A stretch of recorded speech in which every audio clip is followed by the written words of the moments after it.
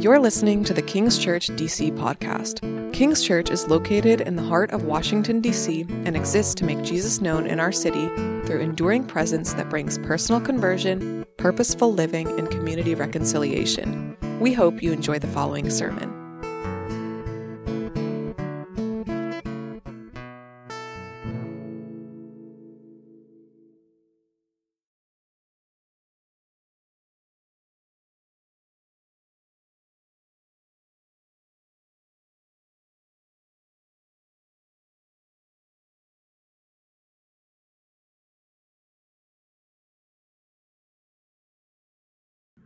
Well, in 2020, though I shouldn't mention that wonderful year, there was a popular meme series called My Plans vs. 2020. The memes were generally from pop culture, and it was an attempt to show how poorly and how badly wrecked a lot of people's years were as a result of our wonderful 2020.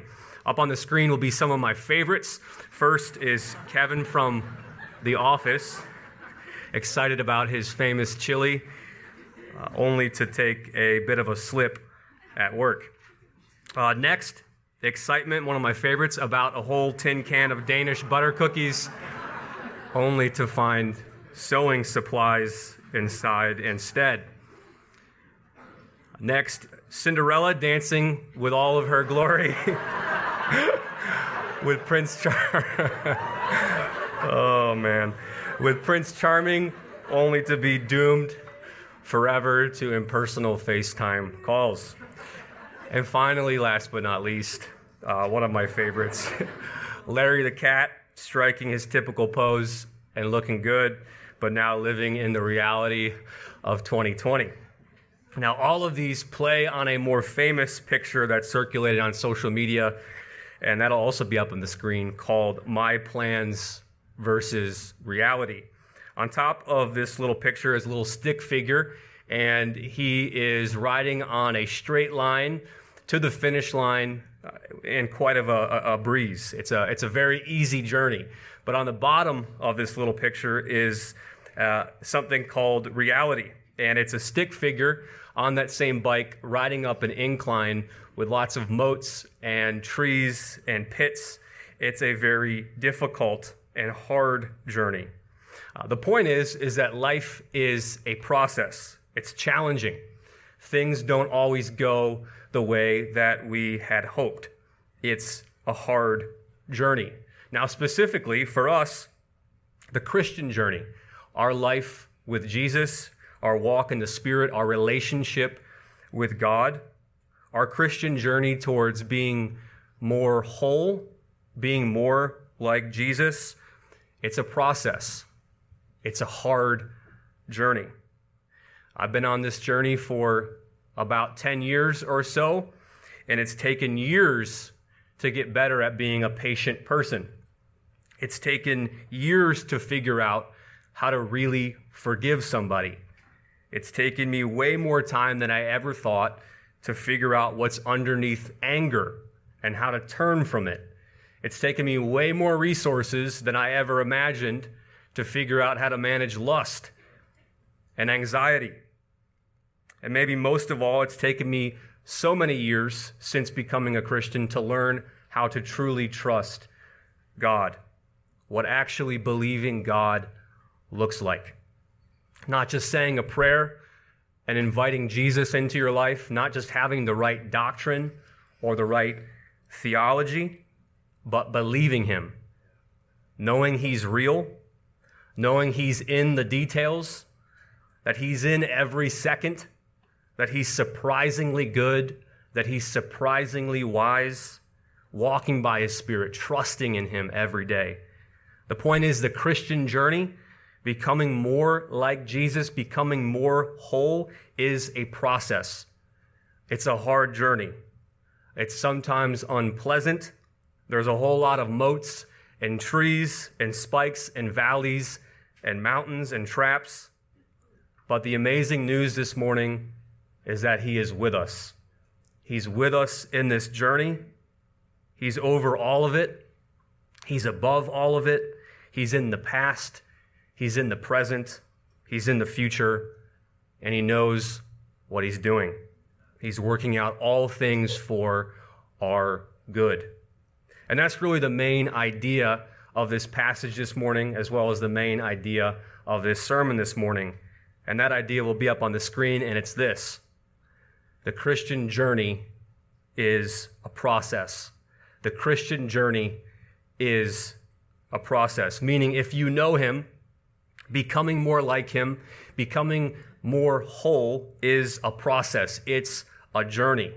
The theological word for this is a term called sanctification, and it simply means becoming more whole, becoming more like Jesus. And today's passage, today's sermon is all about that reality. Now, my outline is going to be up on the screen, and it's quite simple. It will flow right out of the passage, Exodus 16. Number 1, we'll look at the process of God. Number 2, we'll look at the provision of God. And number 3, we'll look at God's patience. All of this will flow right from Exodus chapter 16, and we'll look at just a few verses. Now, if you're joining us for the first time, or perhaps you need a little bit of review, we have been in the book of Exodus for the last few weeks as a church. In the first half of the book of Exodus, we meet the God who keeps his promises. He doesn't forget his people. And he powerfully and miraculously frees his people, the Hebrew people, from slavery in Egypt. Last week we saw the culmination of this liberation when God parts the Red Sea. Think the movie The Ten Commandments. We could summarize really the first half of the book of Exodus by saying it's about God getting Israel out of Egypt. God getting Israel out of Egypt. But now today we start the second half of the book of Exodus. God's people are out of Egypt. They've just passed through the Red Sea. They'll never see the Egyptians again. They've been redeemed, and now they're supposed to go to the land that was promised to them. But what we find is that they're totally not ready. They thought that since they had been saved by sheer grace through the parting of the Red Sea and through the blood of the Lamb, that all of their problems were behind them. But there's still what we'll find a whole lot of growth that's needed. And so this second half of the book of Exodus is all about God getting Egypt out of Israel. Said another way, God getting Egypt, the old ways, out of their hearts. And so this really leads us to the first point where chapter 16 begins. They've started their journey out of Egypt to the finish line, and it says this in verse 1. They set out from Elim, and the congregation of the people of Israel came to the wilderness of Sin, which is between Elim and Sinai, on the 15th day of the second month after they had departed from the land of Egypt. And the whole congregation of the people of Israel grumbled against Moses and Aaron in the wilderness.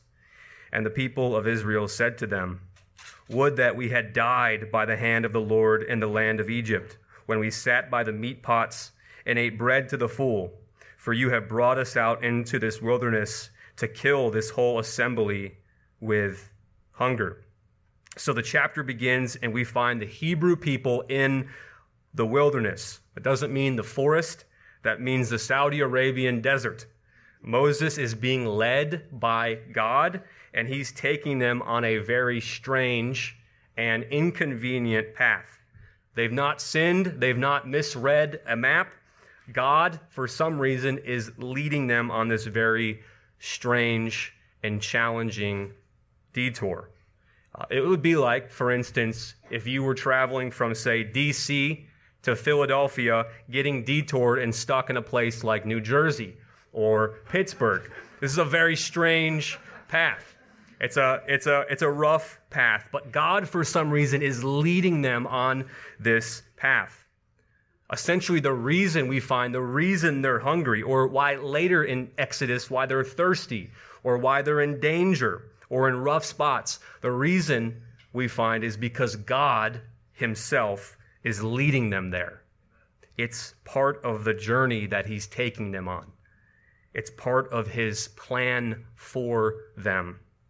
It's a great reminder this morning that sometimes, oftentimes, God uses adversity and pain for a purpose. He uses our adversity, our challenges, and our difficulties for a purpose. When he made this world, he didn't make deserts. He didn't make disease or death. These things aren't part of the blueprint. Jesus himself weeps at the death of his friend Lazarus. But we live in a broken world, and everyone, including Jesus himself, faces this brokenness at some point. The good news, though, this morning is that if you're in Christ, God can weave and does weave the brokenness and the troubles and the difficulties of our lives for something beautiful. Romans 8:28 says he is working out all things for the good of those who love him and who have been called according to his purpose. Essentially, he uses deserts as part of the process. And one day, as Isaiah 35 says, streams will run through those deserts and burst with life. So God is leading them in a difficult path. He's leading them to a rough spot. Specifically here, what's happening is they're starting to starve. They're very hungry. And they start complaining against God. So they target the representatives, Moses and Aaron, and they say, "Would that we had died by the hand of the Lord in the land of Egypt, when we sat by the meat pots and ate bread to the full. For you have brought us out into this wilderness to kill this whole assembly with hunger." In other words, they're saying, we had it better back in Egypt. We had lots of food. We don't have any food here. Take us back. Now notice, this is the language of addiction or the language of denial. When they were in Egypt as slaves, they hated it. They cried out to God, we read in the first parts of Exodus, to rescue them. They were miserable, but now they're free. And they look back on their life in Egypt and remember it as something good in this moment. They think of it as something attractive in this moment.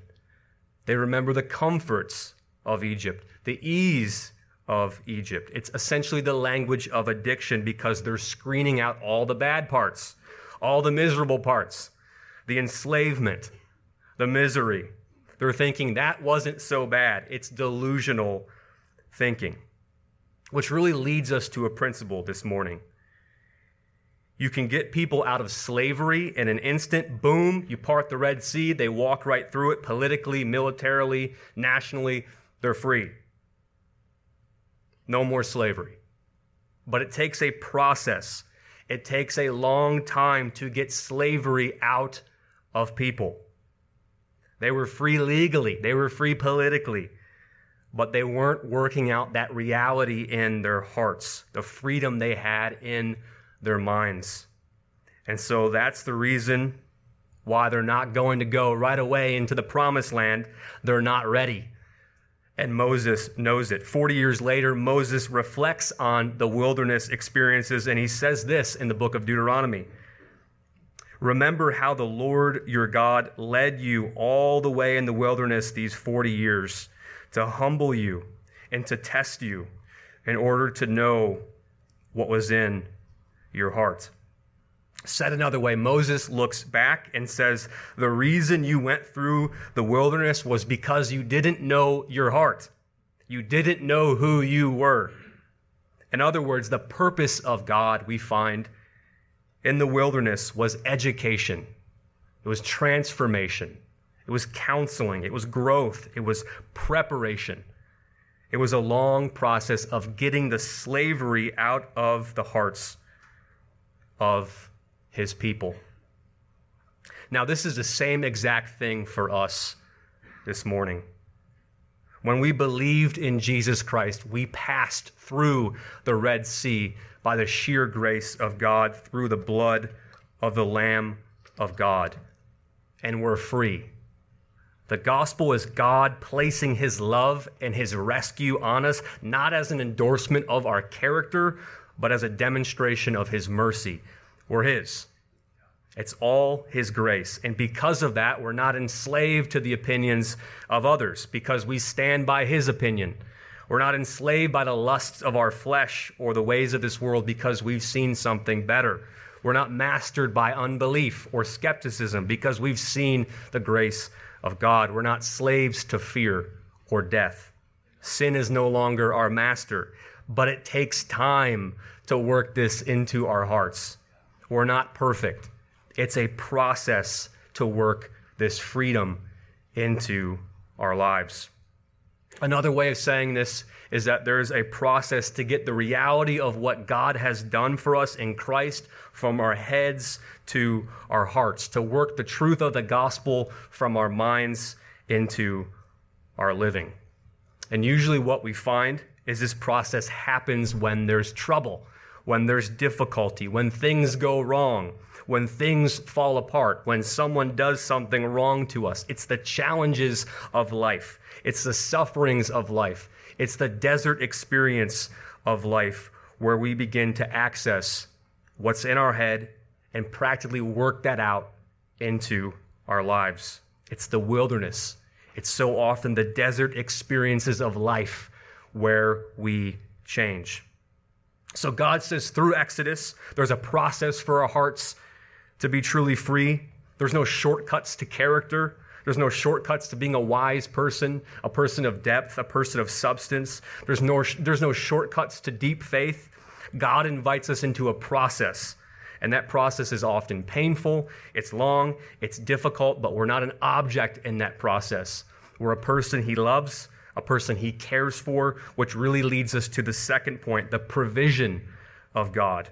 The provision of God. The passage continues saying in verse 4, "Then the Lord said to Moses, 'Behold, I am about to rain bread from heaven for you, and the people shall go out and gather a day's portion every day, that I may test them, whether they will walk in my law or not. On the sixth day, when they prepare what they bring in, it will be twice as much as they gather daily.'" So God's led them into a difficult spot, but in that difficult spot, he provides. He gives them food, this very strange, frosty, flaky kind of thing called manna. It miraculously appears for them to eat. Now, at the time, back in Egypt at the Nile River Valley, one of the most fertile places in the world, there's no longer that much food. The plagues and God's absence has turned that lush, rich environment into a wasteland. But here in the desert, one of the worst places in the world, there's abundant food. God's pouring out his grace and his blessings. It's a subtle reminder for us this morning that even in the best circumstances, the very best job situation, the very best relational status, if God is not there, it's a place of death. And on the other hand, in the worst of circumstances, the very worst job situation, the very worst relational situation, if God is there, it's a place of life.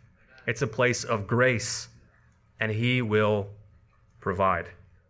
Now notice in this passage, God's not just providing, he also tells them how to get it. They have to gather it.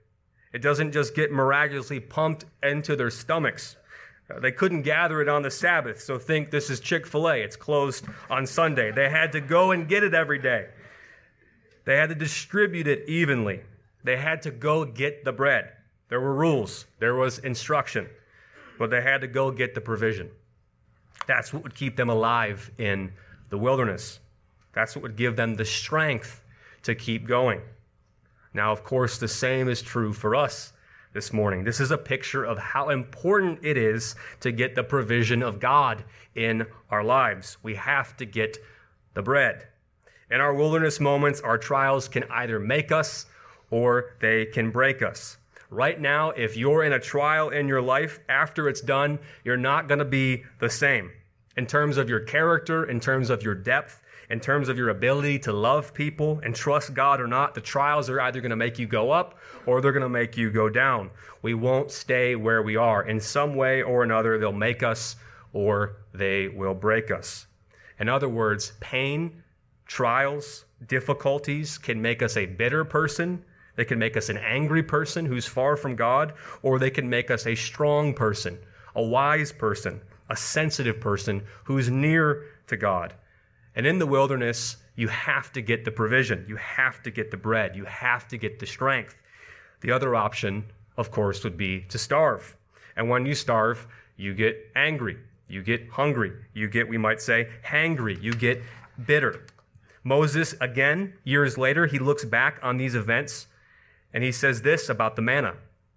Deuteronomy 8:3, God humbled you, causing you to hunger, and then feeding you with manna to teach you that man does not live on bread alone, but on every word that comes from the mouth of the Lord. In other words, Moses looks back and he says that God gave the manna to teach them something. And what God intended to teach them was that life, strength in the wilderness doesn't just come from miraculous bread, but in their spiritual wilderness, in their personal wilderness, life strength comes from every word that comes from the mouth of God. What that means is that the manna is secondary. The primary thing is God himself and his living words, the way he shows himself to us. The point is they find strength in the wilderness, and it isn't just from stuff. It's from God himself, going to the source, knowing his words, knowing his truth, and then working those things into our hearts from our minds. What that means is that we have to turn truth into bread. Every word that comes from the mouth of God is the words of the prophets. It's the words of the apostles. It's the scriptures, the Bible, God's truth. And when that happens, we can say, like Jeremiah, when I found your words, I ate them. They were my joy and my heart's delight, for I bear your name, O Lord God Almighty. Especially in our wilderness moments, we have to take that truth, the scriptures, God's truth, and we have to turn it into bread. We have to digest it. We have to let it work its way into our hearts, to our system, to restore us, to change us. But also notice it's a daily thing. Verse 4, verse 19, the people shall go out and gather a day's portion every day. And Moses said to them, let no one leave any of it till the morning. If they did leave, it essentially would rot out pretty quickly in the morning. The point is that God is teaching them something about daily sustenance. He's talking about frequency. Not only is he saying, go to the source, God himself, his words, his truth, but he's saying, go get manna every day. It's teaching them something about their moment by moment need for God in the wilderness. In the New Testament, Jesus tells his disciples to pray, and he says this, give us today our daily bread. And in the New Testament, later, Jesus, in one of his most famous miracles, follows it up by saying to his disciples, I am the bread of life. Whoever comes to me will not hunger, and whoever believes in me will never thirst. In other words, he's saying we find our deepest needs. We find satisfaction in our deepest longings in our wilderness when we meet God himself. He's saying we don't just go to God for our needs, but we go to God as our need. He's saying that in the midst of our wilderness experiences, when we're on detours, when we're on broken roads, to come to him, to trust him, not just for things, but for him himself. He is wise this morning. By his grace, our desert experiences can be the very thing that bring into focus the only well of water that will ever truly satisfy. Desert experience means all the other wells essentially have dried up. There's not much happening, or perhaps everything is in chaos. And in those moments, Jesus Christ invites us to drink. A clear water, a deep water, a refreshing water, a sustaining water. These desert moments can be important because it brings to focus all that God is, all that we have in him. So the manna in the wilderness, it's pointing to something. It's pointing at the God who loves them, who's not forgotten them, which really leads us to our final point the patience of God. Notice in verse 4 and in 27 and 28, "Then the Lord said to Moses, Behold, I'm about to rain bread from heaven for you, and the people shall go out and gather a day's portion every day, that I may test them, whether they will walk in my law or not. On the seventh day, some of the people went out to gather, but they found none. And the Lord said to Moses, How long will you refuse to keep my commandments and my laws?" So in the wilderness, another striking thing we find in this passage is that God was testing them. And over again, what we'll find is that the Hebrews fail the test. He's brought them on this journey because they're not ready. They're free, but in their hearts, they're still largely enslaved. The ways of Egypt are still deeply within them. Yet God is patient. He keeps loving them. He keeps showing them grace. Moses, again, reflecting on the wilderness experience, writes this in Deuteronomy. "In the wilderness, there you saw how the Lord your God carried you as a father carries his son, all the way you went until you reached this place," that is, the promised land. Likewise, in our hard moments, in our Christian journey of becoming more like Jesus, becoming more whole, God is patient with us this morning. In all of our difficulties, with Egypt still in our hearts, God is loving us like a father. It's a hard journey, but he loves us. He's not forgotten us. He's the God who cares. And this morning, through Jesus Christ, we meet the perfect Son of God, the one who never failed. Hundreds of years after Moses, Jesus goes into the wilderness for 40 days. It's symbolic of the 40 years that Israel was tested in the wilderness. Yet unlike Israel, who fails the test over and over again, Jesus passes the test in every instance. He didn't give in to temptation. He didn't grumble. He followed God there and throughout his whole life perfectly. He lived the life we couldn't live. He died the death we should have died. And through him this morning, we can find rescue. We can find salvation. We can step out of slavery in Egypt through the grace of God, through the blood of the Lamb, and we can become his people. And those of us that know him, through his Spirit, he promises us that he will be with us, guiding us, protecting us, strengthening us for all that he wants us to be. It's a journey. It's a wonderful process, but he's with us.